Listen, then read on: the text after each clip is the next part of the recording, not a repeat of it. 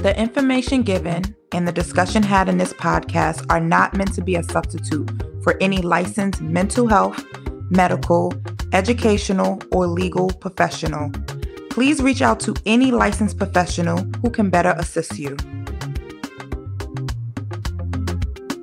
Welcome to the Life After 25 podcast. It's ghetto. We ain't asked to be here. 0 out of 5 would not recommend. That's cool though. We got you. Life After 25 is your guide through adulthood. It is the one hood we all have to travel through. So why not do it together? Hey, hey, hey. Hello. Hey, y'all. How you ladies doing? I was good until my glasses broke and now my throat is itching and now I got something in my eye. Wow. You still getting allergies this fall? I'm the bubble girl, so that doesn't apply to me. I'm gonna pray for you. Somebody was eating shrimp in the break room in my job, and I was like, I smell it. Let me go make sure I got my EpiPen. I'm so hyped that I got an EpiPen now. Mm-hmm. Supposedly Walmart's been selling their EpiPens for mad cheap. Girl, I told you I got 2 of them for $7. $7? Like 1, 2, 3, 4, 5, 6, 7? I told y'all, what was it? $7 and change. I called, I was like, I'm just checking to see how much it is. I know it's going to be expensive. She said $7. I said, I'm on my way. Hell yeah. I could have brought you a few too. Y'all, can I get a couple more? The fuck? It was so dope. How are you guys? How are you feeling? What's the mood?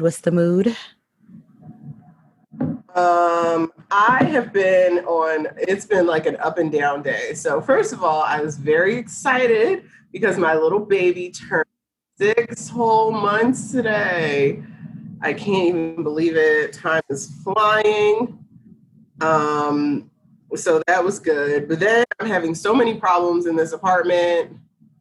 I'm just so over it. We're ready to move. We're ready to break the lease. It's just been a lot. Adulting is ghetto. And what's even more ghetto is when you're living someplace and you pay on time every month and not a cheap amount either, your stuff to not be working. This is ghetto. So I wrote a very professional letter, adulting. And we're going to get this solved one way or another. So it's been like lots of ups and downs today. So I've been super duper busy. Oh, and Levi ate some sweet potatoes today. Did he like the sweet potatoes? Not really. He kept Oh, wow. See, you got to get him what he been waiting for. The bananas, honey. The applesauce. But you're going to give him something hearty that's going to keep him full. The fruit not going to keep him full for too long. Yeah, but kids love those sweet behind fruits. But you know what? Maybe after you test out all the food, maybe you need to mix the sweet potato with something. So that's what I was thinking. But you have to first test out the food to make sure that he's not allergic to anything. So it's going to be a minute before we can do the mixed foods. He might be like me. Yeah. I hope not. But it's going to be a minute before we can mix the foods. And then also something not so sweet, because then I don't want him to like start off with something sweet and then I try and introduce a vegetable and he's like, ma'am. He's like, ma'am, get these peas out my face. Yeah. Ew, baby. Sweet potatoes are nasty too. I'm about to say, but it also, I know that right now you have a lot on your plate, but it's probably also how it was made. Like, who's to say they made it good? Oh my gosh. I mean, you can't put anything in it though. You can only have the sweet potatoes and that's it. Yeah. Not gonna be. They don't get no seasesoning, no nothing. Girl, kids take a while to develop them allergies. They want them eating like bare minimum of everything. Like it was literally the sweet potatoes that I got them were organic, no GMO, just sweet potatoes and water. Yeah. That's it. And they're like certain foods they don't even suggest kids eat until like they get older. Like what? Peanuts. Yeah, because peanut allergies is very prevalent in kids. Yeah. Shellfish. Also, shellfish and honey. You can't. Yeah. They could like die from that. Isn't that crazy? I did not know that until I read my baby book. Yeah. I found that out a couple years ago. Yeah, I was for some weird reason I was researching local honey and I just came across that article. But okay. All right. Go ahead, Miss Encyclopedia. Oh, It's wow. crazy. It's really crazy. So, yeah. Okay. I'm doing okay. I think I'm the only one who didn't answer just yet. I'm doing perfectly fine. I had my self-care Sunday. So didn't do much. I worked out this morning and that's about it. I've just been chilling. Meal prepped. This is the last week of the whole 30. Speak for yourself. Oh, that's a Woo! personal problem on your end. You should have started when we I started. hate it here. Listen, that is another trial that I had to face today because one of my old students, her dad makes they are the best cinnamon rolls. They're so good that he actually has a contract with the Kansas City Chiefs, and he makes cinnamon rolls for them. These cinnamon rolls are the best cinnamon rolls I've ever had in my life, and he made an apple streusel cinnamon roll. Surprise dropped it off at my house for he literally knocked on my door. I opened the door and I just see them on my step. And I can't even have any. Know what that sounds like you should do? You know who could have some? Just quitting. Mm-hmm. Now Levi just quitting. You and Levi just looking at him like, look at this. Pissed. Levi was pissed too. He kept wait. You know what that sounds like you should do? It sounds like you should order some more. You should send some to me and Renee so we can just, see how just good saying that's really what good are. friends would do. Just freeze them and send them because I feel like in my heart you're saying they're the best, but I want to taste it for myself. Because good friends would send it to us. You're right. Mm-hmm. You're right. Mm-hmm. When you guys come and visit me. Oh, that's the catch. We gotta wait. Oh wow. It's always a catch. It's always a catch. This is some cinnamon rolls. This is crazy. I'm telling you, they are the best cinnamon rolls you will ever have. Shout out to Tin Pan KC. Look them up online. You will not be disappointed. Does he deliver? He does deliver. All right, copy that. He at least, no. Wow. But he's really sweet too. And their daughter is like the sweetest child. She was I'm a teacher, so I don't have favorites. But if I did have favorites, she would be one of my favorites. If you did, okay. If you did. If I did. Disclaimer, she's not saying she has favorites. All right. Let's get now. We done talk so much about food. This is crazy. I know. And this is the wrong episode for that. Wrong episode. Anyway. And we all just hungry. I know. So let's get into our Black Boy Joy. Okay. Black Girl Magic, Black Boy Joy. Today is Black Boy Joy. I want to talk about a financial advisor. His name is Kareem Farnham. He's an African-American financial advisor who is currently building himself up in his own independent financial firm. Prior to becoming a financial advisor, he was a registered nurse. Kareem is also known as the financial guy. He is fully aware of how easy it is to be stuck in a financial rut. He will be joining us later to discuss different ways to build up your finances and to have that financial freedom we all desire. I know Kareem personally. He is actually my financial advisor.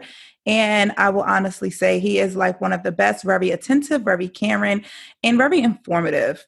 So if you are looking to get a financial advisor or to find a financial advisor, Kareem would probably be the best. And he, like I said, he will be here to talk to us a little later. So all the financial questions you guys have asked us, any financial thoughts come up, he is the perfect person to answer that. I'm very excited to talk to him because for me at least, I would say after 25 is when I really started focusing on my finances. I used to be very free with my finances. Like, my bills will wait until I got my weave done. Type with my finances.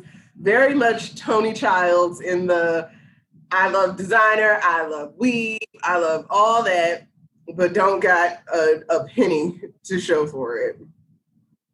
But I changed that a lot because the way that my credit was looking, the way that these student loans were looking, I wasn't able to do anything. We can get into all that later. Yeah, I definitely see the benefits of having a financial advisor. I know I've spoken to Dom and I've probably spoken to Lorena about this a few times. So I've kind of a few years ago wanted to start learning about the stock market and how to do, the do and figure it out. But, I'm not that bright and I'm not that smart. And I know people who do the financial market says it's really easy. I don't got the patience. I don't have the time. So to have someone that is very trustworthy, who, like I said, communicates very well, have that person kind of manages your finances and, teaches you, because it's not like he just sit here and be like, give me your money. He really sits there and teaches. He teaches me every time. We'll have a sit down or we'll be on the phone and he'll be like, Renice, this is going to do this. And this is what we're going to do next. And da-da-da-da. And I swear to God, I call that man in 2 weeks and be like, I don't know what you was talking about. Can we go over it again? So just to, have a financial advisor that you can really speak to, that give you that one-on-one attention, and just, get your finances in order, because, I will say I've been blessed. I learned a lot about financial awareness. I became financial aware because of my mother, and she was very strict about like what to do with my finances and what to do with my credit score. But just being around my friends and learning how they wasn't quite privy to a lot of things, or they made some financial mistakes, made me realize how this is really a big thing, especially among our generation, the millennials. We don't know what we're doing. We really don't know what we're doing. Don't know what we're doing. And I think a big part of it is we're told, go to college, go to college, go to college. You have to go to college. So we're 17, 18, 19 years old, going, accepting all these loans, private loans, federal loans to go to college, expensive universities, not knowing as soon as we get out, there's not really, the job market, especially by the time we went to college, the job market was not popping. It was not. Even now, it's still hard to get out of college and get a very good job, enough to pay, $300-400 a month just in student loans. When you're not taught how to manage money well, it's very overwhelming. And it's easy to get caught up in schemes like loans for school or credit cards and stuff like that, because you don't know any better. Mm-hmm. And like you said, $300. There are people who are paying $1,000. Oh, Mom, crazy student loans. No, but it's real. And they gotta catch my ass. It's really a scam, because not to like put too much of my business out, but I have a master's degree. My husband didn't go to college. Instead, he went to the military and picked up a trade, and he makes more money than I do. And not just like a couple thousand, like he's making more money than me. Isn't that crazy? I should have took my motherfucking ass to community college for 2 years, then transferred to a state school, and not had any loans. But I wanted to go to school. But then it's also like, the influence, the community, your parents, it makes you want to do that stuff. And it was pushed upon us. Let's be real, because I know I can't speak for a lot of states. I'm from New York originally. New York City are known for their CUNY and SUNY universities, so city universities and state universities. And in the 60s and in the 70s, city universities were free, and they had so many other ways to get people into school for free. My mom went to a state university in New York as an undergrad, and she didn't pay a dime. She didn't pay a lick. It was free for her. So, you have your parents who either went to college, or your parents who didn't go to college, who was pushing it. I think that was the gimmick for like all our parents who have millennial children. They pushed college on you. And I see it now, even with the parents, when I talk to some of my clients, my young teenagers, their parents are pushing college on them. And let me tell you, them teenagers are smart. So I can't say anything. I can't say anything because I'm the therapist. So I want them to figure it out on themselves. But one of my teenagers was like, now I'm not going to college. I'm going to go do my trade. Then I'm probably going to be a YouTube star. And a part of me was like, you smart. But I really couldn't say you smart. I just was like, well, let's weigh out the pros and cons. They probably be looking at us like, we see all that complaining. Y'all be doing couldn't be me. I see y'all later. Let me do this little TikTok dance right here. I'm shoo my way into some coins, honey. But I mean, if the pandemic hasn't taught us anything, it really should have taught us that college degrees don't mean security. They dusty, they raggedy. They can take them back, to be honest. Like, or no, I take that back. I don't want to say that they can take it back because I do enjoy my career and I wouldn't be able to do my career without a degree. But I know with my son, we're already saving for his college. So That's crazy. If I'm going to press college on him and like have that as an expectation, I'm also going to have the means for him to go. And you know what? Someone to do that, to press college and then be like, oh, but you have to take out $100,000 in loans to get there. Yeah. Someone even said this to me because I kind of get where Lorena's coming from. For the most part, most of my close friends, we utilize our degrees, but there's so many people who don't use their degrees. So you have this degree in whatever you have it in, and you're not even using it. So you're right. You could take it back. I'm not even using this stuff. So I could get where she's coming from because there's so many people who went to college, got a degree in X, Y, and Z, and they're not even using it. They got a whole different career. And I think one of the crazy points should be, even if you aren't using your degree, you shouldn't still be in debt for all your life because you decided not to use a degree. You done spent, what, a couple $100,000 on it? It shouldn't put you in debt to not use it. I feel like people should be able to go get multiple bachelor's or master's or PhD and not sit here and be like, I'm going to pay for it. I'm going to owe Uncle Sam until the day I die. Isn't that crazy? That is, because I can't even move forward with what I want to do in my career because I will go back to school and I'm not paying. I'm already in debt, school debt. I don't got time. I see why school shouldn't be based on how much money you have. It should really be based on your smarts and your merit. I don't think that it should cost as much as it does, but like a lot of things in America, college became a business. That's so expensive. Mm-hmm. And it's really not fair. It became one big business and they pretty much sell you a lie.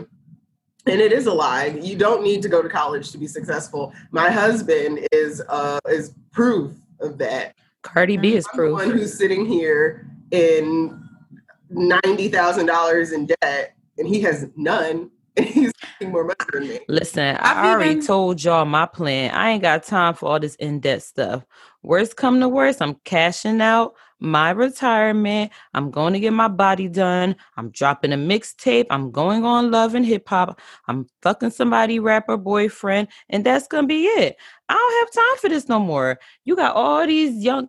Don't you get jealous looking at young, like the rapper girlfriends and all that? They are living their life debt free, happiness. Birkin bags.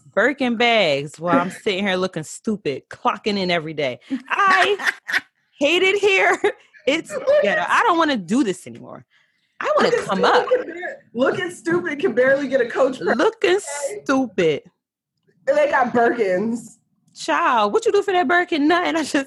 I'm telling y'all, listen, if anything go wrong in my life, I'm turning to a life of crime and BBLs. I'm going to sell flat tummy tea, waist trainers. Y'all better hop on the bandwagon now. All right, ladies. So we're going to transition into our guest speaker, which is Kareem Farnham. And we're going to talk more about financial awareness. We have a few questions for him and basically how we all can be better with our finances. Because that's always the game. That's always about my business plan to see if he agrees to it. Okay. I can't wait to hear it. Hey, so we have the financial guy, Mr. Kareem Farnham. He is here to provide us with all our financial needs. So first things first, we like to do mental health check-ins. How you doing today? Doing phenomenal. Can't complain. Had a really great day, really great weekend. So it was phenomenal. Thanks for asking. How about yourself? We all do. We all just making it. Just making it? All right. Well, hopefully Speak for yourself. I'm struggling. Hopefully it gets better today, right? So that's the focus today, right? So yeah, hopefully it gets better today. Any of you ladies want to answer how you been? I'm struggling. My eyes are itching. My glasses are broke. I'm telling you, man, that's what happens when you come for work. Don't worry, I got you. You're right. It's that damn job. I thought it was me and my allergies. It was the job. You're right. Hey, you. Don't worry. It's never you. Don't worry. Period. It's never me. I like this man. Yeah. I like this. So we were really just talking about like how prior to 25, some of us made some, questionable financial mistakes. we were just literally having a conversation about the biggest mistake we all three can agree on that we made was going to college, getting into college debt. So before we get into any questions, do you want to kind of give a brief synopsis? I know I did it in the beginning of the episode of who you are, what you do. Absolutely. So, all right, for those who don't know me, I know greetings to everyone who's always tuning in today. It's an honor to be here to get to know you guys and like to hope instill you some great information. Hopefully today you leave with some great information and it moves you to do something, right? To give you some guaranteed growth. Okay. So prior to, so pretty much I've been in the finance field a little over 4 years. And prior to the business, running the finance, I was actually a registered nurse. So this wasn't actually something I set up, right? It was kind of like it ran into each other. So how did it happen was, as a nurse, even though I was doing really good and I was, making some decent income, I was making over 6 figures. I just didn't feel fulfilled. I was running along a line, a cycle, just kind of like living life and just, following the same train that everybody else is jumping on. And I felt like, I didn't know, I was kind of empty inside, a little void was happening. And, I think we all kind of have that feeling when you realize, okay, this is probably it. I'm not sure if I want to do this. But because I invested so much time, I just felt like I didn't know how to leave, right? So that's sometimes we all have. We always have sometimes when we invest so much time in something, we believe that this is where we want to be. And we can't leave it because, that's what we do. So I didn't know what else to do. But I just knew I wanted to change. So I was doing a lot of soul searching and I came across someone who spoke, very highly about, the area of finance. And I just thought to myself, man, that's not something I'm going to do because, I'm not really good in finance. I'm not a financial guy, right? I do nursing. And I just kept on saying that to myself because I didn't want to look for anything else. But after a while, they followed up with me and it talked to me, coached me, as a mentor. And pretty much I just got really good at, just saying, okay, no problem. Okay. And I just did it. Right. And eventually I did it. It was a life-changing moment for me. Right. I didn't think this was going to happen, but since then, prior to doing that, so I started working part-time, making a strong part-time income. I know some people today probably talking about how you get into business. I definitely want to share with you how I did that. Right. And then from that point on, I was able to transition from being into working, being self-employed to running a business to now having 24 licensed professionals working in my organization. We are pretty much working in 6 states, and we're looking to move and expand in 24 months to try to be in all 50 states. That's the focus, right? So, that's the goal, and hopefully that and that's pretty much where I'm at today. That's good. That's good. I thank you for that synopsis. I thank you for that information. It's funny that you mentioned being a registered nurse and then transitioning to the financial field, because that's something we was just talking about, like getting these degrees and not actually using the degree that we got. And just to hear how you flipped it and was like, okay, I'm not using this degree, but I'm also, you build yourself up and you're building up your own business. So that's amazing. That's great. Another dope thing was where you said you kept telling yourself, I do nursing. I have put the time in, basically.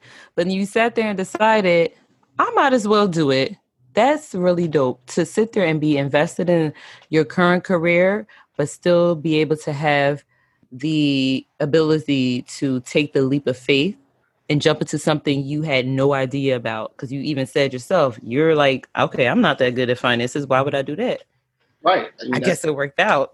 Yeah. And taking that leap of faith is hard. I know a lot of our listeners, as well as us being here, I know we all have dibbled and dabbled into doing some type of entrepreneurship. And taking that leap can be very, very scary. I actually just had a conversation with one of my cousins today about that. And she is like really nervous about taking that leap of creating her own business. And it's really easy to get stuck into that. Oh, I can't do that. I'm this. And, I think that's fantastic. I hope that was motivational and inspirational for some of our viewers or listeners, I should say. Wow. Yeah, me too. I hope so. Hopefully that helped out. If not, hopefully we got some questions, and looking definitely to bring out some insight to people. Yeah. Okay, so one of the first questions, one of our listeners wrote this on our Facebook page. They stated that I have a term life insurance policy, but I'm told a whole life policy is better. Is this true? If so, how do I go about changing it? Okay, that's a great question. I usually run into a lot of people, and one of the challenges people have today is that when it comes to finance, there's so much ambiguity, right? Where it's like so much knowledge and it's like less information that really matters, right? And you hear so much things about it, you're like, what I'm gonna do, right? And I think we all can attest to that. I was a registered nurse. I mean, I made 6 figures, right? Yet I didn't know what my retirement looked like. I didn't know how much I need to do for a safe retirement. I didn't know how I'm spending my money. It was just kind of going one place to the next place. So to kind of answer that question, to get more in tune, I would say first off, I'll always ask the person when I'm sitting down with, right, when I'm coaching a student, I'll ask, what's the purpose of getting insurance, right? First, you got to identify what the purpose is. And when I say identify the purpose, a lot of times people think they understand the purpose, right? But it's actually very simple. And what I would say to people, when you get insurance, life insurance, right, is it something that you get for their insurance purposes, or are you getting it for the savings? And what most people would say to me, well, I'm getting it for the insurance. So I say, well, why would you have savings? Why would you have a savings component to it? Why don't you just, and they'll say, oh, I'm getting for insurance, but I want the savings. I said, why don't you save on your own? Well, why is it important to know? Because when people have insurance, what insurance companies really don't want you to know is how to be self-insured, or how to eliminate the need for in life insurance. So how do we do that is by disconnecting the two, right? You don't want to have insurance for all your life, because then you end up paying premiums for the rest of your life. If they get to invest that money, you want to have it for a period of time that if God forbid something happens to you, your family's covered. But after a while, right, you want to have a plan, a strategy that you can save money over time. So how do you do that? So we teach people how to get term, and it's just term insurance. I wholly believe in term insurance, because term insurance gets you to the game plan of having you be well insured, right? Because what happens is when you look at cost per 1,000 for insurance, it's $1 per 1,000. You're not getting a lot of insurance when you get permanent insurance, right? Which is called whole life, right? And then when you have a component which is the cash value, you only can use it as a loan. You can't really keep it. It's not your money, so you can only borrow that money.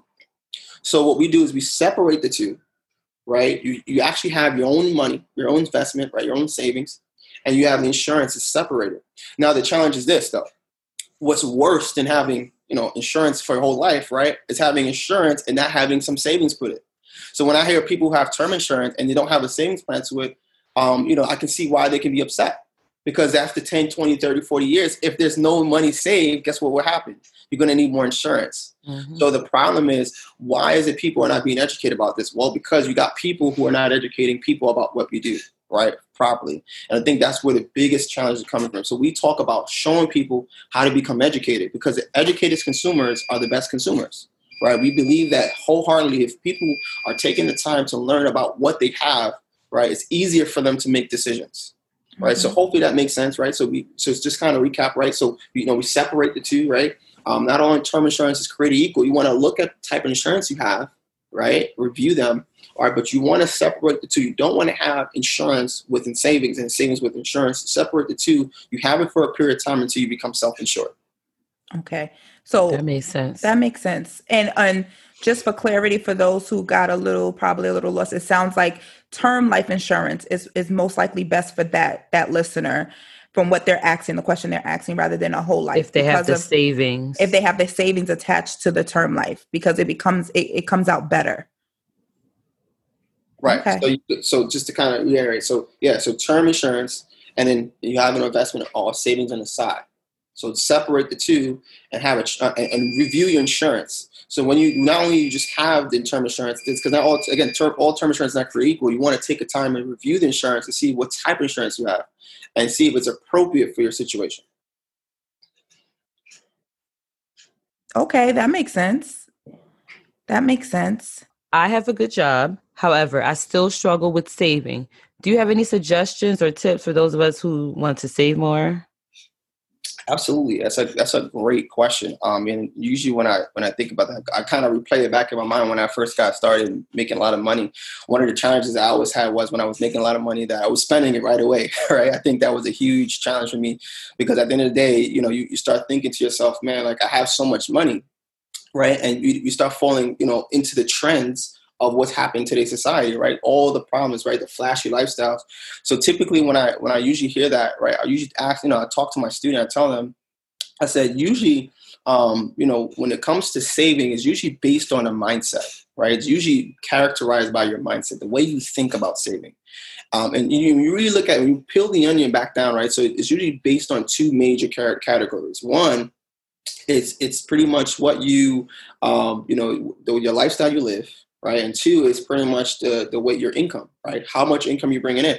And a lot of times what we find is that people always like to be living above their means, right? Let's put it how it is. We live in New York, we live in different places. And what happens is no matter what you do, you find that most people today, they always find a way where at any time, a given time, they look at on Facebook, they see on Instagram, man, I want a lifestyle like that. And they spend a lot of money.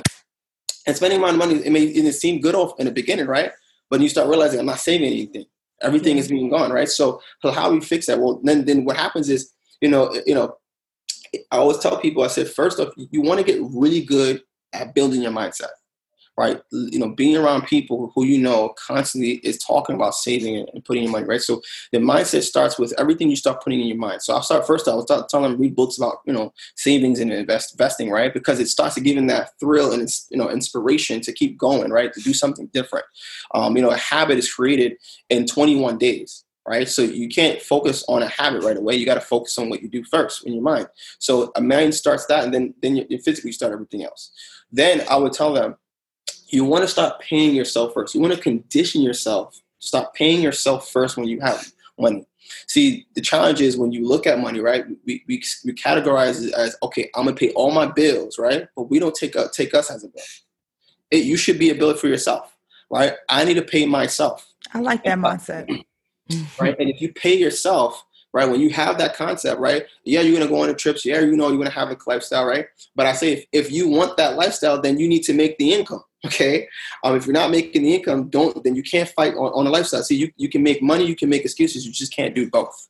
Right. So the focus is you got to teach, people got to learn how to build a mindset for this thing when it comes savings. And once they do that, it's endless, right? It's just like anything else. I like the little metaphor.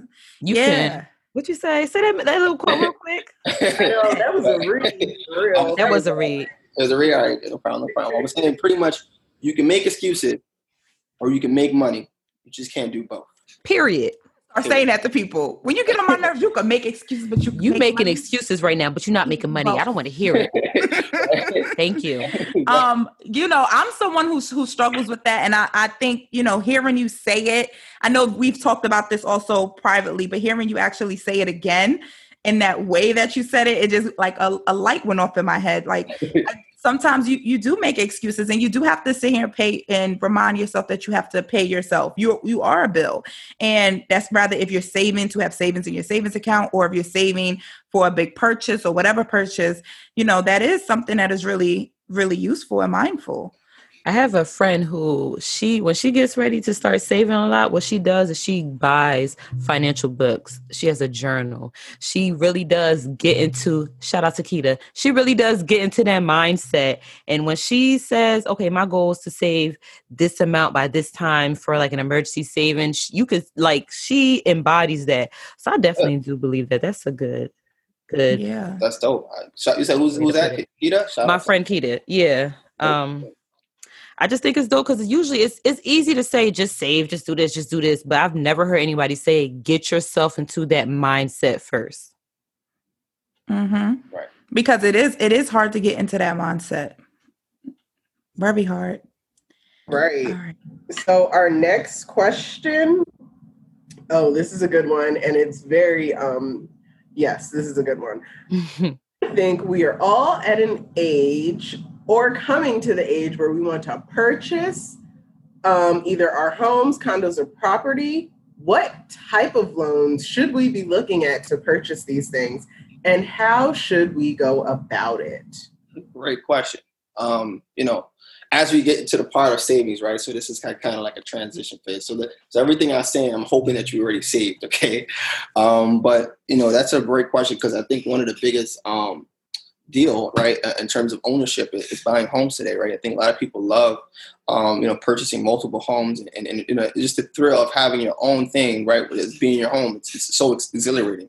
So, I can only imagine what it feels like when someone has, who's first gotten their home, right? And it's so excited about it. And there is some things you want to consider when buying a home, right? There is different types of loans, right? But everything falls back to one thing. Right. And I always say this to every person, all my students, is based on your unique situation, your unique circumstance, because there's different loans, but each loan is categorized to your circumstances, right? What will make sense for you? So if you just go into a couple of loans, I'm not going to be too detailed. You can have a whole lecture about this all on its own, right? But just kind of give you an idea, some things to consider. There's something called fixed rate conventional loans. And those loans are typically what's common today where most people purchase because it's a fixed rate. People love it, right? They understand their payments its monthly payments is going to be set, right? And they love it because it's something that typically uses people, purchase, their first time homes, right? And usually that's what most people really know, right? Most people really know any other loans out there when it comes to that. And with this particular loan, it's usually depends on your credit, right? All these loans are dependent on your credit, but this one is, it focuses a lot on your credit stricter more than most loans or most companies, most things, right? And another loan is called adjustable rate mortgage loan, right? And it's called ARM for short, right? And what ARM simply means, it's the exact opposite from conventional, right? It's flexible, right? So it can adjust based on the market. So it's usually given for people who are trying to buy a home, but they're not keeping their home for long, right? They may keep it for maybe a year or two, right? And if they're keeping it for a year or two, they focusing on just making sure that, all those, maybe they're probably selling the home, buying, flipping, selling houses, right? So they may have that purpose or many other purposes for that process. But some people who do that, or they just want to pay off their payments on time, right? So not on time, fast, sooner than later, right? So than an average homeowner, right? They probably want to pay maybe in 3, 4, or 5 years. So what happens is they give them a fixed rate for a period of time, and then it changes to adjustable loan where it adjusts based on the market. Then you got USDA loans. And USDA loans is really cool because, you don't have to put no money down. These other two loans, most loans you have to put money down, but USDA loans, you're good at that because you can put zero down. It's very affordable. Even when you put the, you end up looking at your overall price with everything. Usually people love this because most people really don't know about the USDA loans, right? And those are, it's kind of inspired by, private, classes that people have and people getting involved into, or apps, or you may hear that from those particular areas. But really, a lot of people are not touching that because they're not aware of it. And I would say it's a really good asset, but it's focused on suburban areas. Urban is suburban areas. So things, places that, it was in the suburbs, right? Where they give you that down payment, things that are growing up and getting, getting that value back up, right? Then another thing, right, is VA loans. So VA loans is military loans, right? That's of course great. VA loans are typically used for only people obviously in military. So if you've been in the military, it's a really good asset to you because it gives you a lot of discounts, a lot of opportunities, right? I say that's right. And of course, you got FHA loans. And what those are is another government loan, right? But one of the great things about these particular loans that it's focused on people who have a lower credit score. So if you're a type of person that right now you have, you're still building your credit, trying to figure out things, right, and you still want to buy a home immediately, you probably want to look into this. Why? Because this is a great opportunity where you can still get it. Of course, it's going to be a little bit higher rate than normal rate, so 3.5. You can see a little more, increase in rate. But the thing is, it's great because if you want your home, you can use this, right? And you got jumbo loans. So jumbo loans, and it's so many different loans to deal with, right? But it all again depends on your unique circumstance. So I would say, what you want to do is you want to sit down when you're thinking about buying a house. Of course, you want to have a real estate either agent or broker, or someone who's with you, and if you really don't want to do the work yourself, and you want to make sure that all the other criteria are set in place, right, in motion for you, whatever you're trying to do, whether it's the money or right, and then take the time to determine which situation you're in, so you can see which one is the best situation for you to in terms of loan to obtain. Okay, that was very informative. I know a few of our listeners are probably looking at homes. Like I said, a lot of us, either after 25, or even some people before 25, are looking at owning property, getting homes. So do you think those loans, I know that you listed a few of them and they're focused more on probably housing. What if you want to buy property? A property, Like Yeah. commercial property? like Like, so, yeah, like commercial property or, yeah, commercial property. commercial property. Yeah. So again, you can get it from private mortgage loans. You get like private mortgage loans, and you can do that as well. It all depends on, again, circumstances, right? Because people use private property, but then you want to live in the private property, right? So again, it's always a unique situation. I would say easiest way to identify that, so you don't get confused about so many loans or so many things, right? You want to first identify your situation, and present the case to a real estate agent, a real estate broker, right? And of course, your financial advisor, and you know, and you also want to have your tax person involved, right? You know, these are people who are going to be helping you alleviate the stress of having to pay a bunch of taxes on certain things, right? And not knowing what you're doing. And of course, saving more money over time because you're owning a home. So when you do that, you kind of narrow down which particular loan it was. Because I can definitely go on. This is a great topic. But, you know, because of so much variety of loans and your circumstances can be so different and unique, it's a very a great topic to talk about, but it's also unique to our situation. Okay. Thank you. Thank you. I have a question. How much do you charge? Oh, wow. Charge? To be a financial advisor. That's a good question. So when it comes to charge, so the great thing about this is that I work with strategic partners. So what I do is I kind of bring, I'm like I think of it as an investment, a financial team.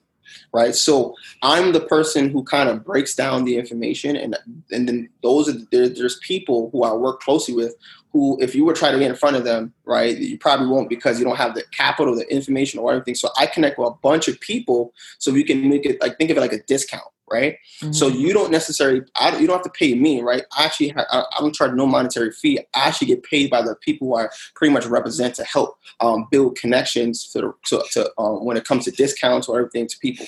So to essentially, let's say, for instance, you say, hey, Kareem, you know, I want to learn more about how to invest. Right. So I would talk about different ways how you invest and where you want to be and where your objectives are, what your goals are. And through that process, right, I can kind of connect you to the right person for your situation. Right. Break it down to you. Because, you know, at the end of the day, investment is, you know, I always talk about investment as a team, right? You want to have an investment team. You just don't want to be a one-man cell because if you try to do that, man, God forbid the person passes away, right? So you have a team, so we connect them and they have a specific specialty within that area that is categorized on making sure that perform at a high level. That's okay. Hopefully that answers your question. So to answer your question, it's no monetary fee for me. I get paid through the companies I represent, and on top of it, it all depends on, you know, what you want, what service you're trying to get. Okay, that's good. So those who are out there who want a financial advisor, remember what he said. You ain't gotta pay him. You know, I'll give you an example, right? So this is how powerful this is, right? So if you were going to Wall Street, right, you wanted to sit down with someone, they can charge you somewhere between $1,000 to $1,500 just to get education, right? Which is like a consultation, right? These days, right? Consultation just to get educated, informed about this information. They can charge you this amount, right? Whereas here, you can, we like to come, bring Wall Street to our Main Street people, right? Which is us, to learn and empower themselves so they can start improving their current situation, right? So, we want to make sure that they're still good because we know people, obviously can't afford someone who's in Wall Street. So we actually put together a plan where we don't have to do that, right? We can actually have our strategic partners take care of that stuff. And it's actually really interesting how you say that because the way I look at it is like, we all win together, right? Because if you make money, they make money, right? And if they make money, you all make money because I did not make money, right? So it's all you're all working together.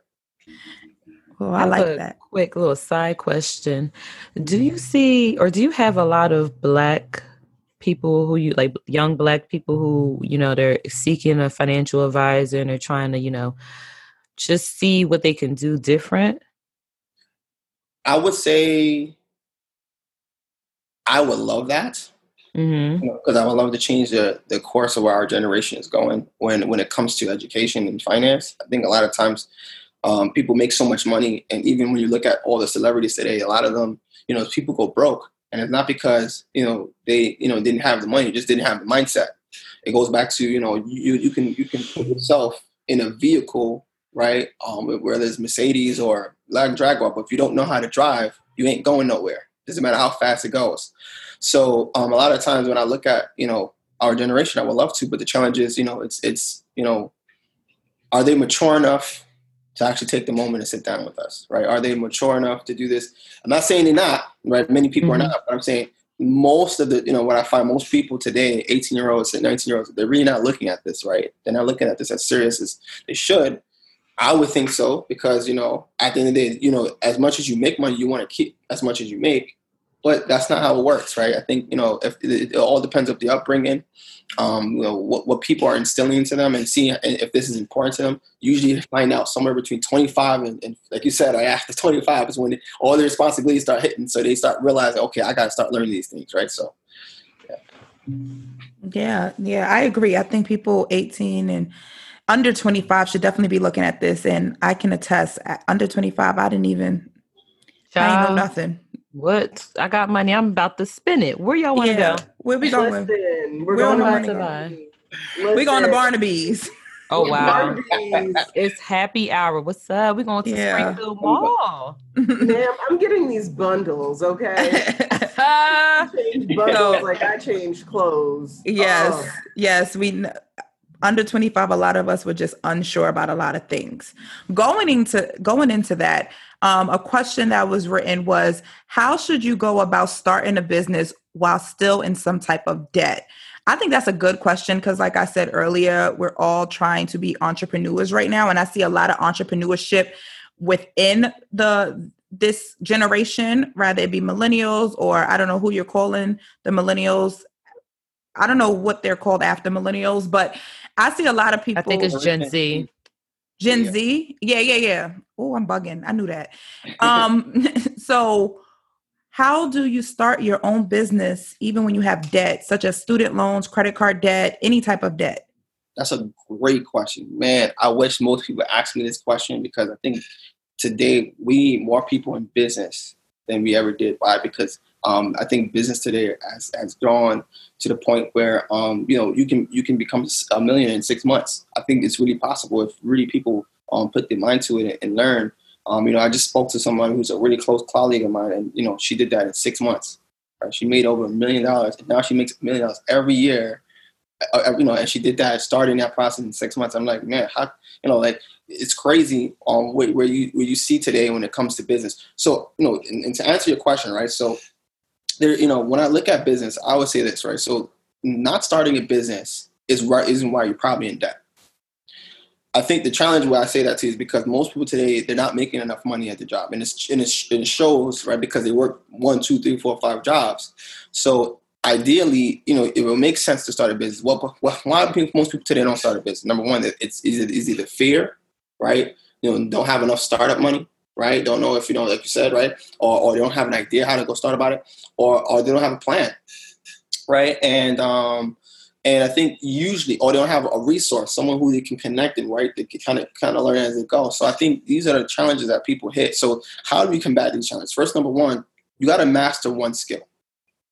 I think one of the problems people today is that they're trying to be a jack of all trades, right? And if the problem with being a jack of all trades is that you can't master anything. So therefore, there's nothing that you're going to reach to a certain level in life that you want to be, right? Like say, for example, if you say, hey, Kareem, I want to be a doctor, but you're telling me you're running, you're trying to be a professional basketball player and you're trying to, be a basketball boxer, and like, it's not going to work because it's too much of a commitment. You're only one person. See, what I find is that if you look at every person who's successful, they found a way where they master one skill and make that skill pay all their bills, right? So they say skill pay the bills, right? That is definitely true, right? So, you master one skill, it will pay all your bills. So how do we do that? So first off, number one, so you master one skill. If you look at Michael Jordan, right? You look at, all the greats you think of, right?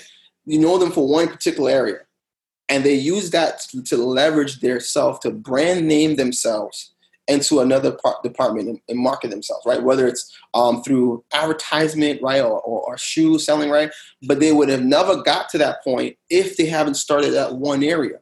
So I think the challenges today, what most people are confused about, is they think they need to be involved in everything. Why? Because everything sounds great, right? I want to be here. I want to be here. So first thing I would say is master one skill. And the skill, by the way, doesn't have to necessarily be something you're passionate about. I think that's a challenge that other people have. People think that, I have to find my passion. By the time you find your passion, you may be 40, 50 years old. Okay. That's just kind of how it is today. Why? Because as people, we understand things that we're passionate about comes from the experiences that we have, right? It doesn't necessarily come from us just watching and hearing from people. It's, you got to actually do it. Right. I made it so much time saying to myself, I always reminded myself before that I'm passionate about nursing. Right. But the problem was, until I did nursing, I realized how much passionate I wasn't about nursing. So the challenge is, we all get caught up with the passion. So how do we avoid that? Is by focusing on something you're just good at. Right. And that what you're good at will help you lead you to the next thing, which will be your passion. Right. Right now, you got to get the bag. Right. That's the whole problem. Right. You got to get the bag. Right. You got to secure the bag. Securing the bag is making sure you build your skill outside of your current job, make that skill pay your bills. And now you transition that job from now running your full-time business, and now you're successful. Now, as you're doing that, I would say then as you're starting to get a flow going, right, you're making things happen, then you should start having a team. Right. You need a trusted tax consultant. Right, someone who can kind of help you determine what your taxes are. You want to also have an investment or financial advisor, someone who can take care of your finances. You want to have an accountant who can manage your ins and outs of your goals, right? So you can see what your revenue is coming in and coming out.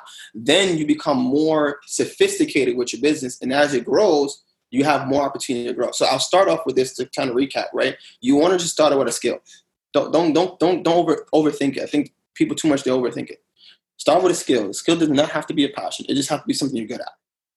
After you determine what skill you're good at, or you want to develop a skill that that you would like to get good at, make money from it, right? Make a certain amount of money from it, right? Whether it's off the books, on the books, however you want to put it, right? Just make some money, right? Secure the bag, okay? And then once you secure the bag, then you make it legit. You make it official. You build a team. As you build a team, then you transition from building a team to now starting with then connecting to people I think people today, the last thing I'll say with that whole concept is that they're afraid to tell people they know about their business. And you can't be a silent. We always say, we say this in a financial world, you can't be a silent agent, right? People got to know what you do. What if the people that can be saved by the information or the skill that you're bringing to them, right? Because you didn't want to tell them that, because you would fear that, right? Oh man, and now they're with someone else, right? That's the worst thing that happened, right? When you have a solid base business and someone's doing business with someone else because you chose not to tell them, right? So how do we fix that? Well, just talk to your people. Let people know you're in business. I find that when people know you're in business, which we call that your natural warm market, right? We call that your natural warm market, excuse me. When people know you're in business, they'll let people know. Hey, listen, I know this person. And you find out sooner or later that people now connecting with you, you build your natural warm market. You don't have to start from scratch, right? And now people know what you do, and now you have a business. I like everything you just said just now. Me too. So Lorena, are you going to make those wigs, sis, or no? You on mute, baby. Uh-huh. I told you it's not gonna be wigs. It's gonna be something else, honey. I got something else. Yeah, she got something up her sleeve. Something that no, for real. I just want to do what you said, and I've been telling myself that master that craft, like get good at that before I actually even. Hey, I'm doing this. I want to make sure it's good, it's solid, and I can do it easily. Yeah, something you said that really triggered me. It's so funny because my director of an agency I work for have said that to me. And a few years ago, younger me was very offended by it, but it's actually correct. You should be mastering your skill and then looking to further whatever career choice you choose. So, I think that was just really like powerful and informative. And you said something else that I wanted to like stick out. It wasn't, huh? Skills pay the bills. Yes. How you know I was going to say that?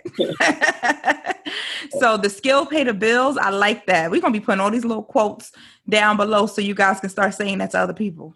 I'm going to start saying this to people tomorrow. I know I love a good quotable. So the next question, Laura, you want to ask? Let's see. Okay. So how much should you have saved up in case you were to lose your job? Great question. When I hear that, number one, I'll say it first off, a lot of people, what I find happens is that people jump into their wealth building plan, right? There's 3 types of accounts we always want to build. We talk about emergency account, talk about short-term account, and you talk about your wealth building account. And your wealth building account is like your retirement plan, right? It's pretty much where you're going to live off of. And what we find today, what happens time after time, people just jumping into their retirement plan thinking, oh, I'm going to just pay it back. But it doesn't work like that. See, you put time into that. And putting time into that helps you get compound interest. And what I mean by compound interest is interest on top of interest. And when you take money out of that, you just disturb the whole process.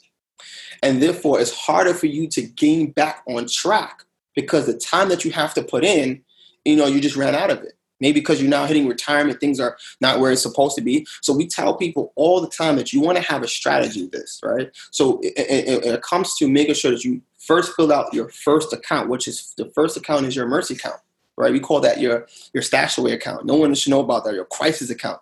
I don't care who is in your family, right? No one should even know about this account, right? Because this only comes out when it's an emergency.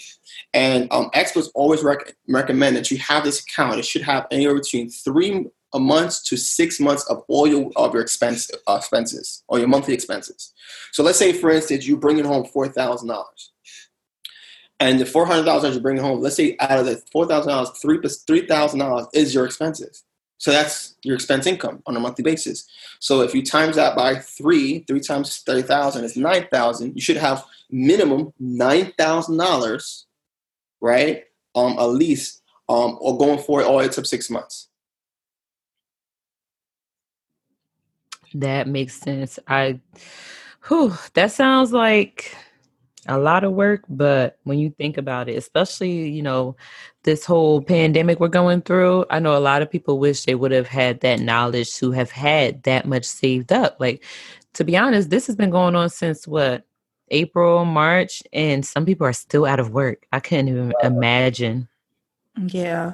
Yeah. And it's, it's just being mindful of like you should save. And I know it sounds scary when we hear saving because I'm one of those people like saving is something that's very scary for me too. But I also try to remind myself. I remember seeing a meme when you're trying to save or you're trying to work towards a goal, you got to think about all the money you already spent. Similar to what Dom said earlier, that money that you just spent on your weave, that money you just spent on happy hour, that money you just spent to travel. Sometimes when you really have a goal set for yourself, you need to step back.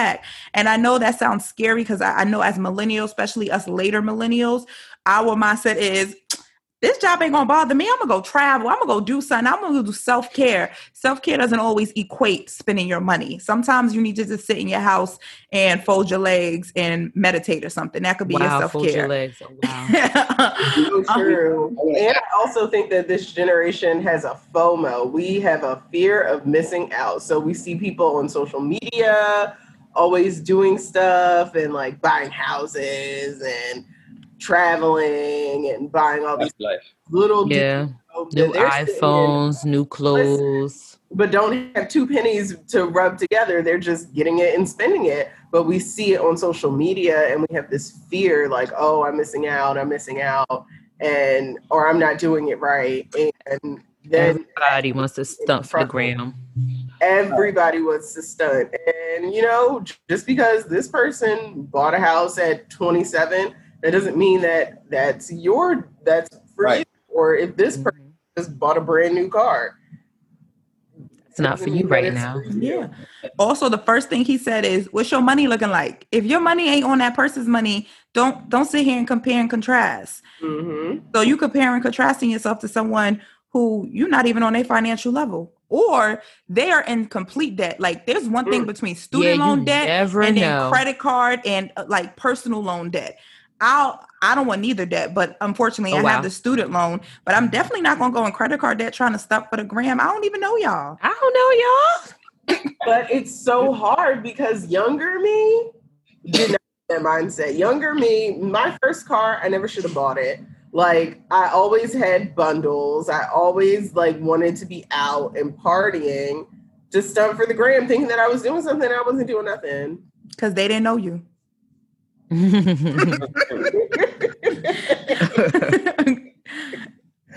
All right. The next question is, what are your thoughts on day trading? Day trading, man. You hear that so much. It's like today, because you know, since March, right? People hated investments, right? If everything was like, oh, everything's gonna go down, you hear it in the news, you hear it in people right? People are just talking about it, and it's like the blind is leading the blind, right? And then after a while, you hear, okay, man, everything's going up, so I should start investing. And it's like, this is just short-term thinking, right? That people have that, when it comes to building wealth, right? I need to do it right now, and I need immediate gratification. And when it comes to day trading, nothing is like immediate, right? I always tell people that it's nothing immediate. But even more so when it comes to day trading, you always want to have three things in mind. I think there's information, experience, and a plan. I think what happens is when people talk about day trading, they don't have any information about it. They don't have any experience, and then there's no plan. So how can you day trade if you don't know what you're doing, right? You don't have any experience in it. So how this all happens due to the fact that when day trading comes about, you hear it all, and you hear it in Google, you hear it in YouTube, you hear it everywhere, right? But what I'll tell people is, are you willing today spend maybe 7 to maybe 24 hours, 7 days a week to start paying attention to day trading? Because day trading is a lifestyle. It's not a oh, I'm gonna do it one day and I'm gonna do it tomorrow and I'm gonna make some money. It's a lifestyle. This is a lifestyle change you're saying. You're saying to yourself, hey, I'm gonna be an investor. And I'm going to start investing in multiple companies right now. I don't care what's happening. And the thing is, I think sometimes what happens with people is their mindset is not incongruent, right, with their actions. So you find that a lot of times people have so much challenges when it comes to day trading and so much issues. Day trading is actually a really good thing. People can make a lot of money. Problem is, are you up to it? Are you going to really take the time to learn about it? Right. And today, if we look at today's society, people are working 2, 3, 4, 5 jobs, and they don't even have time to look at it. Right. They don't have time to build a business, let alone day trading. So I would consider day trading like a business. Think of it like a business. If you're going to do it, you're going to spend time doing it. But if you're not, right, if you are going to do it, you need information, you need experience, you need a plan.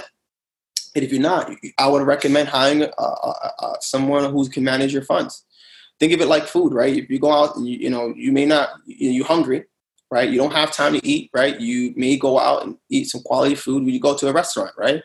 You pay for the service, right? But they give you great quality food. That's what happens when you get your money managed. We talk about people taking control of their money. See, the challenge is there's no control growth when there's no experience, information, and plan, right? But when you have someone who can help you connect to control growth, which is someone who's going to do it for you, yes, there is experience. Now, of course, you're not going to get the extreme returns to tomorrow, right? But investing is not something you think as a short-term goal. It's a long-term goal. It's for the long haul, right? There's different objectives for every person, right? But when I think about investing, I think about you want to make sure that you understand the purpose of investing, right? And being disciplined. And you should have someone who's a really trusted advisor who can cover things with you to be more informed. So you can be as informed as you are, so you can make the best decisions for you. That was informative. You're right. I hear a lot of people doing day trading right now. I heard it prior to the pandemic. However, I will say like it has been amplified, since the pandemic has, started, and I see a lot of people going into it. And of course, like you said before, if you're going to make it into a business, definitely invest in yourself, but just know what you're doing. I agree too. I know someone who's into day trading, and it took him 3 years. I thought he was crazy. he first started, but it took him 3 years to start making money because he had to learn. And he really and the reason that I thought it was crazy is because when he said that it's a lifestyle, it really is. Like, he was watching videos all the time, only talked about day trading. It was really annoying. It was like his lifestyle. That's what he did. And it took him 3 years before he actually, but now he's making money. So I agree with you. It is a lifestyle. It's not just something you can go into and be like. See, I could tell that's not for me. Even with, I just want to pay someone to do it because I don't think I can learn it. That's not me. No, for real. Even with my retirement, I leave them in their little individual funds that they're in, and I let it make money. I check it at the end of the year. I don't have time to be looking at which one is up, which one is down. Let me move my money. Nope. I'm going to leave it here and let my money grow how it has to grow. I don't know what those lines mean. I don't know what they mean. It's just the... And then it's like, in the beginning of the pandemic, when, everything happened, I lost so much money. I think I was telling y'all about over 10 grand. But then everything started coming back up and it just came back. So I'm like, listen, I'm just going to leave it there because I don't know what to do and just let it. And just to kind of add to what you're saying, for people who are scared as investors out there, thinking, man, I don't want to invest my money and lose money. I think number one thing you got to understand about investing is that there's a track record.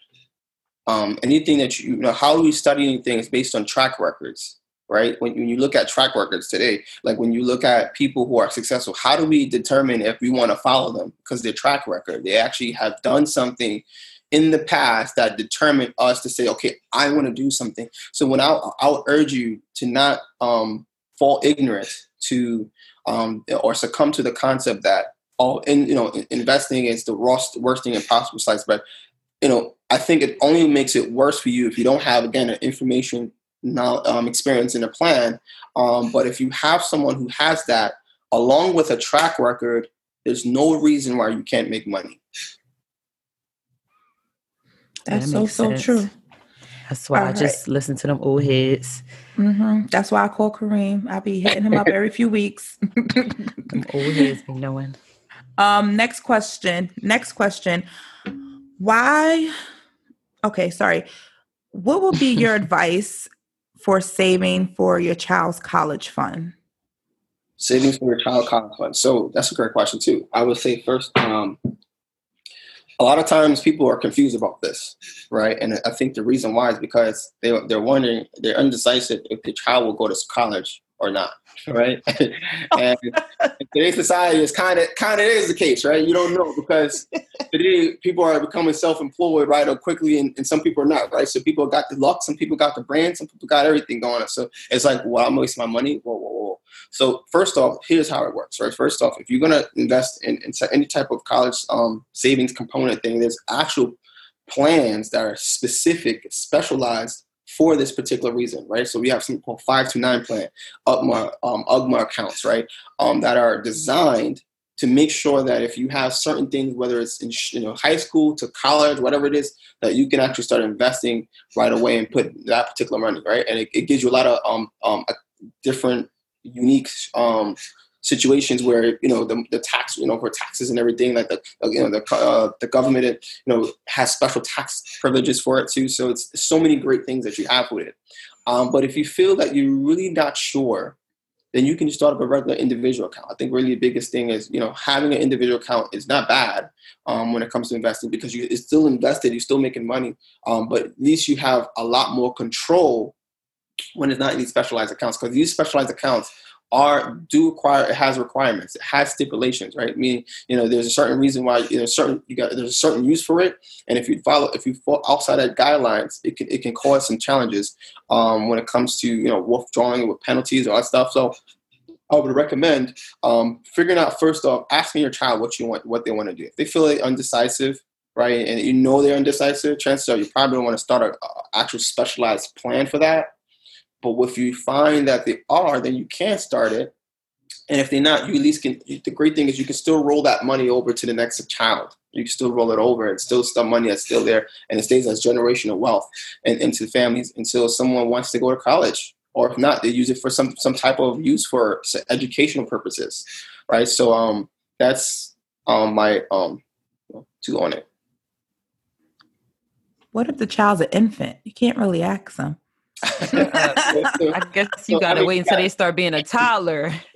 You look like a football player. Well, the good thing about that, to answer that question, right? Then I would start it in an individual account. Right? I would start it into a general account where there's nothing there yet. And then when that person hits that age, then you can determine, okay, if I should roll it over to that particular account. And rolling it over, it has great benefits. I'm telling you, it's great.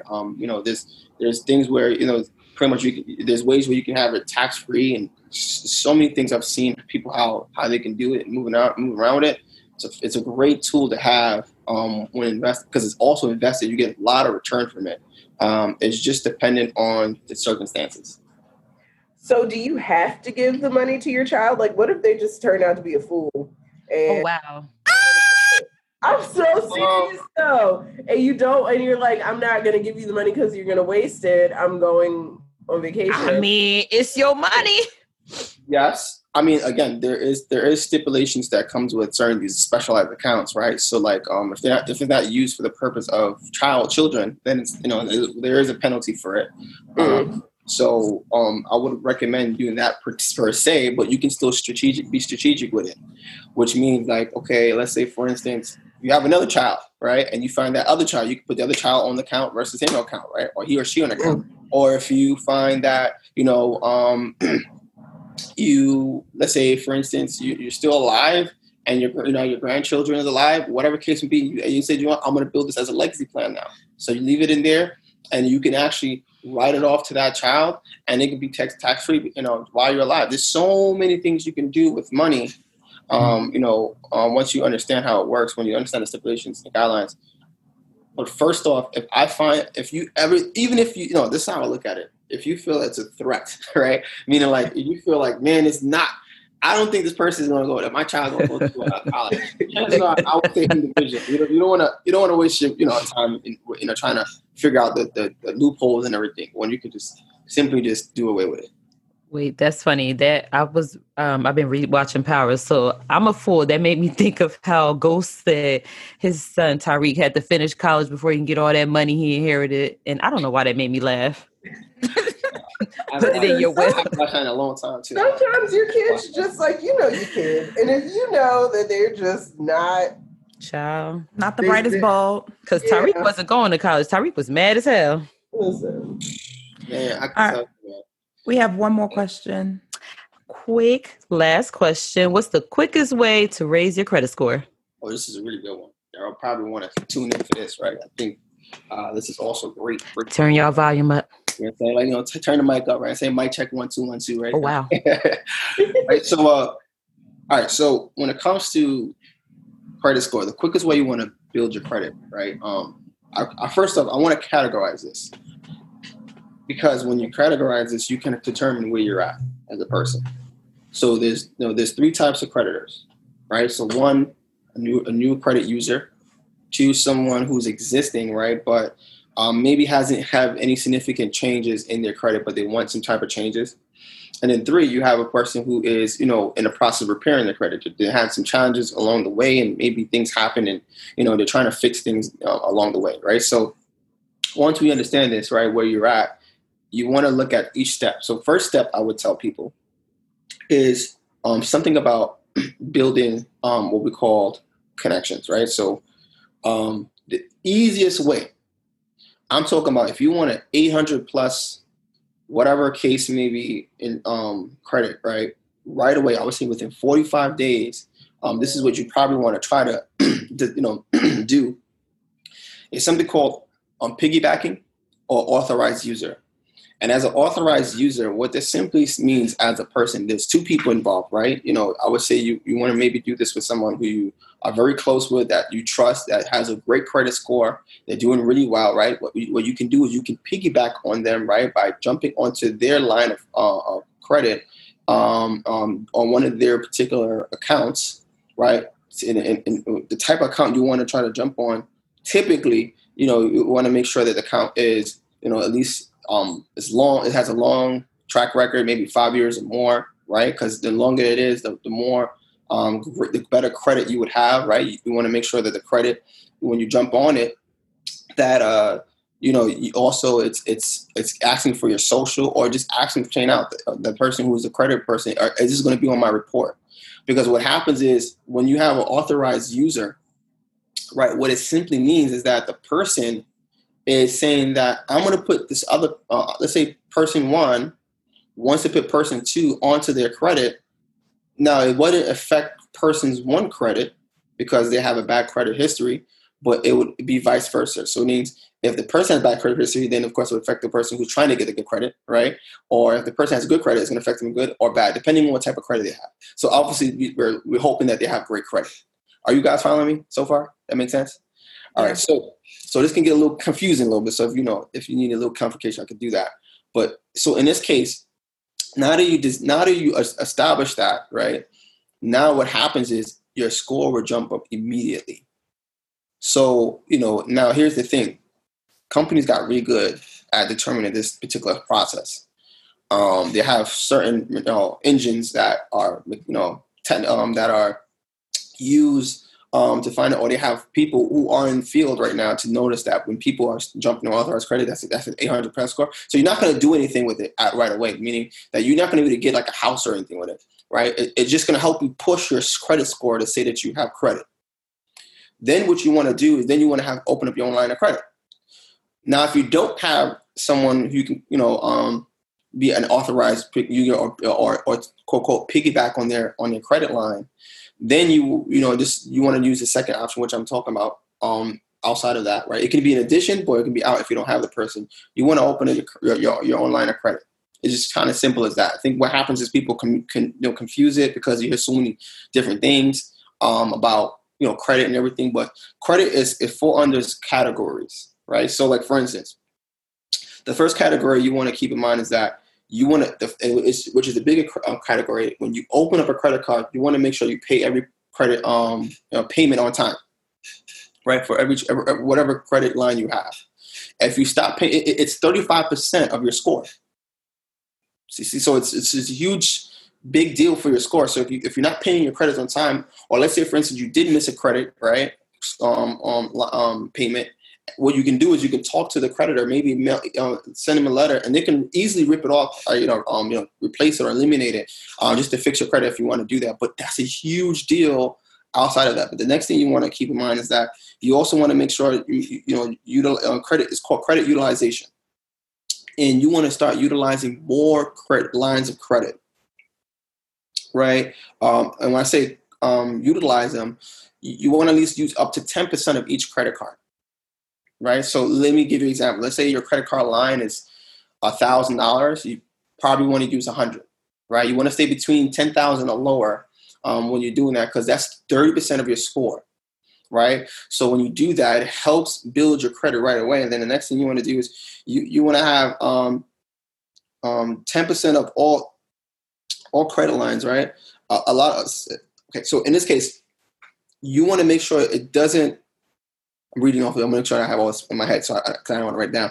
So you also want to make sure that the credit history, right? So you want to build credit history. So the credit history is how long you had it for, right? It's very also important because that's going to determine, if they feel that if you just got started, then they want to try you out. They want to make sure credit lines companies, they want to determine if you are actually doing what you're going to say you're going to do, right? Which is hold the actual credit line.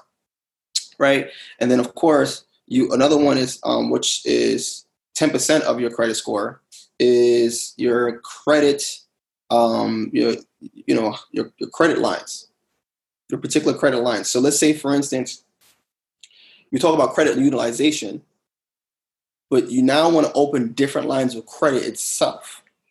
So let's say you have 10 credit cards with, 10 credit cards. It's actually not bad. Right. When it comes to credit, they want you to have 24 lines of type of credit so you can actually have 800 more credit score. So, but if you close a credit card, by the way, it's a problem. That's a huge deal because what they're saying is maybe you're not comfortable keeping your credit. So therefore, what happens is it erases the history of you having that credit online when you close your card. So Quick question. I'm sorry to interrupt. What if they close your credit line? Meaning like you no longer use that card, because after a while without using a card, the card company will close you. Does that look the same way as if you close it? No. So see, when they close it, it's a little bit different because what they're saying is at this point you're not using it, right? But when you close it, right, it's showing that you taking the commitment to close it. Therefore, it's a little bit different, right? Not saying that it's completely different, right? Meaning it's weighed heavy when you close it. Make sense? So that's a huge deal. So, and then of course you want to make sure you want to have credit with a lot of high limits. So what I mean by that is, let's say for instance you open up a credit line and the credit line is $1,000. You want to tell them to increase your limits. Now, you want to be really good. You want to make sure that you're still due diligent. I met people today who have credits, and they get crazy with it, right? Oh, I want to buy this. I want to buy this. No. You got to be very on track with your credit stuff, right? So if you really want to build this credit right. So what you want to do is you want to ask them to increase their lines, right? So increase it. Let's say it's 1,000, then 5,000, 10,000. If you increase your line, they're going to say, man, this guy is very, this person, right? Guy or girl, right? Is very capable of holding down credits with high scores, with multiple counts, right? With multiple credit lines. That means, this person is not urgent to just jump into something without paying attention, to something, right? What's going on with the signs of, so they look at signs of distress from a creditor. From a debtor, right? Someone who owes debt to them. And these are one of the signs that stresses them, right? If you can't hold a high credit line, right? Can't keep a bunch of lines open, right? And if you you're not missing your payments, and on top of it, you're not staying below 10% of credit line of paying, of charge, right? And of course, you're getting hard inquiries, right? You're trying to open up credit cards immediately. Like hard inquiries is just simply saying to the company that you're trying to open up credit, and maybe you're trying to get an idea what a credit line is. But if you keep going to multiple of them, right, it can also cause a challenge, right? Because what's happening is they're trying to figure out, why is this person so excited about trying to get some credit right away? Like, what's going on? Why is it so a huge urge of doing that? So it becomes a huge problem to them in their brain. So that can affect your score depending on what the circumstances is. So let's say if you're trying to buy a car, well, they know that if your credit score is about 65, 70, that you're trying things out. But if you're trying to buy a car and you're doing it every single day for maybe 10, 20, 15 days straight, that's a little different. You know what I'm saying? Like you have, you start doing a lot more often. They're concerned about it, right? So hopefully that makes sense. So just to kind of recap, right? So I know I'm a little bit over the place, right? So payment is the huge one, right? So keep your payments on time, 35% score. Credit utilization. So how much percentage are you using in your credit cards, right? Which is less 10% or low. That's 30%, right? You want to make sure you increase your credit line, right? Which is, from 1,000 to 10,000, that is 15% of your credit score. Then you want to have multiple credit lines open, which is 10% of your credit score. And you want to make sure that you don't get hit with so much hard credit inquiries, right? Which is also 10% of your credit score. I have a question. So you're saying open up numerous credit lines, however, don't have too many hard inquiries.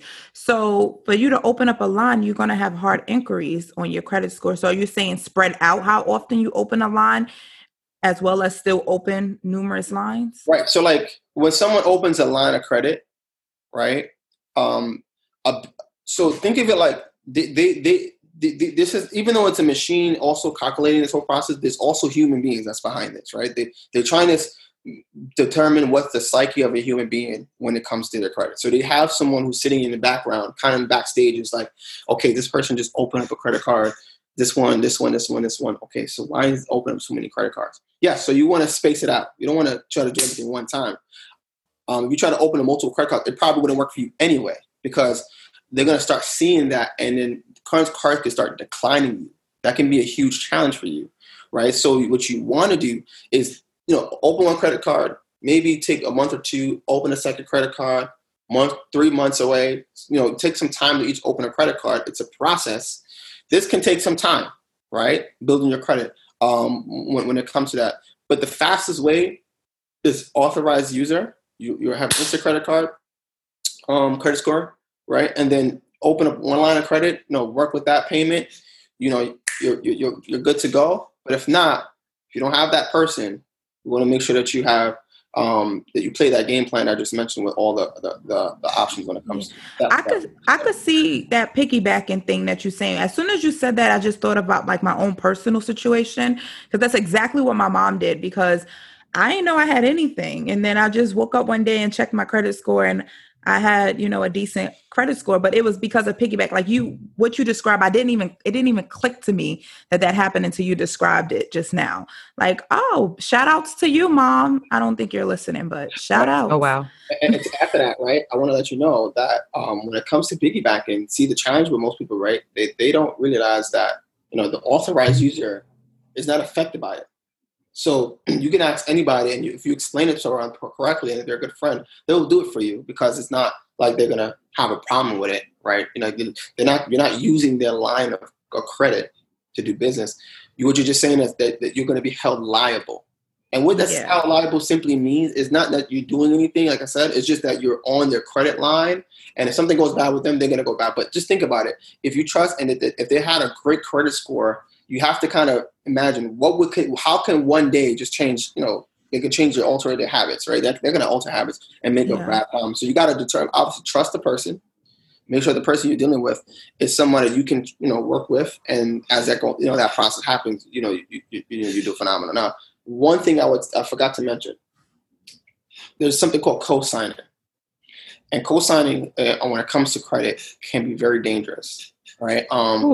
Why? Because I think what people don't know, they think it's like it's kind of similar to authorized user, but the difference is you're affected by the person's bad credit, right? You can be affected by any person's bad credit. So if both persons are held liable, and the person on the like, for example, usually people do it when they're trying to buy houses. I don't recommend it just to randomly do it. There has to be some type of indication for why. It has to be an immediate reason why someone would want to have a co-signing.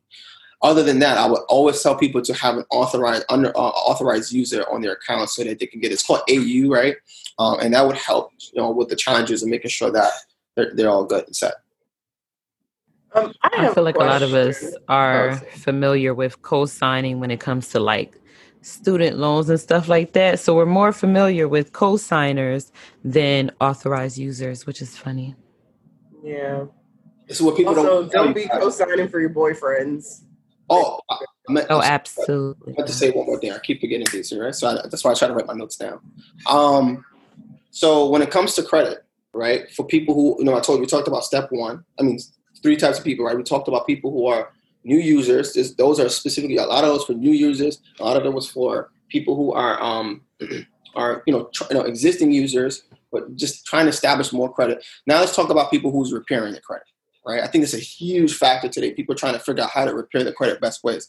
You go to many companies today, credit repair companies, and they'll charge you an arm and a leg sometimes for just doing credit. And I think that's insane, because you can actually get this information for free, right? It's crazy how, when you have knowledge about things that people can, you can really do something great.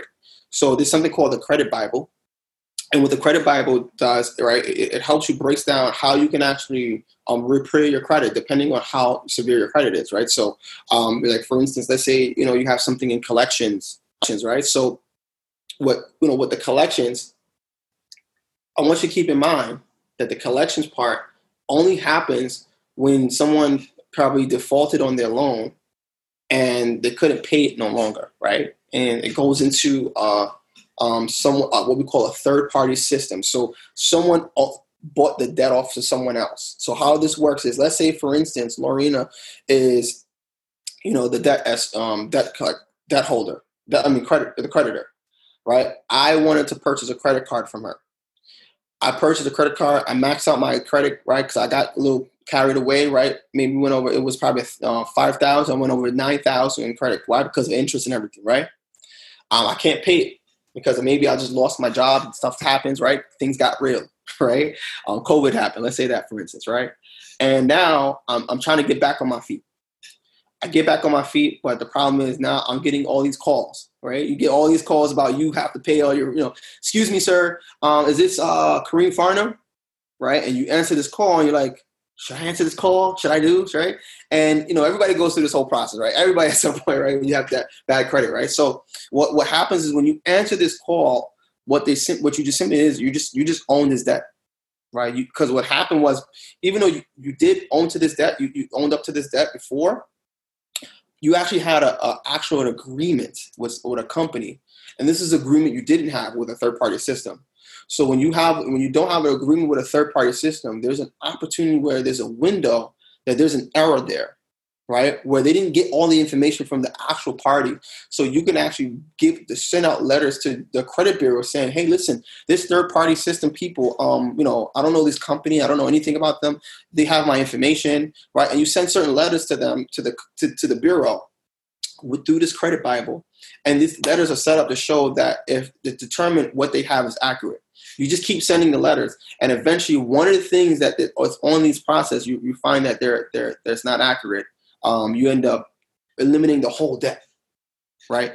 It could just be the smallest thing. It could be maybe they said your name wrong. Let's say you see my name is spelled there as K-R-I-M. They spelled it K-R-E-M. It could be the fact that they got one date wrong, right? It's the smallest thing. Most companies today, the reason why they love credit repair today, they love it, right? Because most companies, most debt consumer third-party systems don't really have, all the materials, right? All the information, and they are capitalizing on uneducated people because the thing is, you get a call and you're like, man, is this should I answer this or should I not answer this, right? And you end up answering anyway because you get so scared and you fear the fact that if something else could get wrong, right? So hopefully that makes sense and answer some questions out there. I do have another question. Circling back to what you were saying about raising your credit limit, how do you go about that with a bank? Do you just call, or do you write a letter to whoever you have your credit card with? And how long should you wait before you ask to get your credit limit raised? Oh, that's a great question, right? So raising your credit you can definitely send a letter to the bank, or you can call them up from the phone and say, hey, listen, I'd like to raise my credit. But oftentimes you find this happens a lot. They actually raise it for you, right? I don't know if you ever had that situation, Kurt. You look at your credit report and you're like, they never said $4,000. Well, they know that you've been doing really well. So they're going to obviously give you more money. Why? Because they want to, get some type of interest from you. They're hoping that you one day miss a payment. You one day do this, right? So that they get something from you, right? So you don't necessarily have to tell them right away, but if you do, you can give them a call up and shoot that. And now, what time frame? I would honestly do it maybe in 3 months, as early as 3 months, right? You at this point, you establish a credit line. You're doing well, right? You 3 months. I wouldn't say a huge credit line. It would probably give you extra $200, maybe $300, $400, maybe 6 months pass, right? A year pass. Now you got sort of a nice $1,000 credit limit. You may find they give you $4,000. Right, so it all depends, obviously, on your circumstance, your situation. But yeah, I would recommend as early as maybe 3 months. You can ask most companies; they'll raise it maybe extra $200 and $400, $500. You can do it as long as a year. Year would be great. You get a great credit line at that point. That was good. Thank you so much for all that information. I think it was very, very useful and informative. I know a lot of us, especially over the age of 25, is trying to rebuild and restructure because we all have goals that we're trying to accomplish. So I think that was really, really informative. Thank you for coming and talking to us. Yes, we really appreciate it. Yes, a lot. A lot of us are struggling with finances because they don't teach this in school. And then you come out of college and say you're making you're making more money than you've ever made before. And you think it's a whole lot. It really isn't. But I'm still living at home and you ain't got no bills. And you don't know what to do with it. $32,000 is a lot of money for someone who has no bills. And then another time, probably that's another topic on this loan where we could talk about student loans. I learned so much in a short period of time. I would say last 6 months, I learned a lot about student loans and how how people can. You learn how to get rid of them real quick though. Child, like you found a loophole, like how you did with the other thing, because I'm gonna need to know that. Listen, and they gotta catch me if they can. I ain't got time. Y'all want me to pay y'all how much? I don't remember it being this expensive. Yes. I learned some stuff about it. I did a lot more research on it. Again, you got to constantly be growing in a lot of this, right? I think, people today, hopefully I'll leave you with these 4 things, right? To guarantee growth today. I always tell people when our students, I said, if you're going to start something, right, there's 4 things you want to help to guarantee growth. Hopefully everybody's out there. Number 1, hopefully you came in early, right? Hopefully you came in from the beginning of this podcast. I'm sure this was phenomenal, right? Better had. Hopefully you guys are taking notes. The leaders are normally readers, right? And also people who writes, right? They always say that the sharpest mind, there's not a mind that's sharper than the dullest pen. The sharpest mind is not better than the dullest pen. Rather, let me say that, refers that, right? Sharpest mind is not better than the dullest pen. Meaning that, you may be smart, right? You may be smart out here, right? But here's the thing, you're not going to remember everything. Right? You're all going to forget things in phases. You're going to only probably remember 15% of this information. So I hope that you took notes. Next thing you want to probably come out with a commitment, right? Some type of commitment that you're going to do better, whatever it's saving more money, building your business, getting started, making things happen, right? And the last thing is have good faith, right? I think the challenge is we lost our childlike enthusiasm. When we get older, we get into this rush adult phase where we feel like we have to be, mature, quote, quote, and say that nothing could happen. Why? Because we want to be realistic. It's not that you don't make money being realistic. You gotta be creative and imaginary.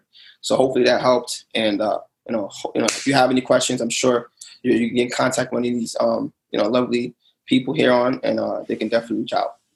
Yes, and we will definitely have his information of ways to contact Kareem down below in our informational box. Definitely, if you're looking for a financial advisor, yes, Kareem is located in the tri-state area of New York City. However, I know for a fact he travels and he will get in contact with you, whether it's via Zoom, phone, or whatever. So if you are looking for a financial advisor, or if you just have more questions or better want to understand your finances, definitely reach out to him.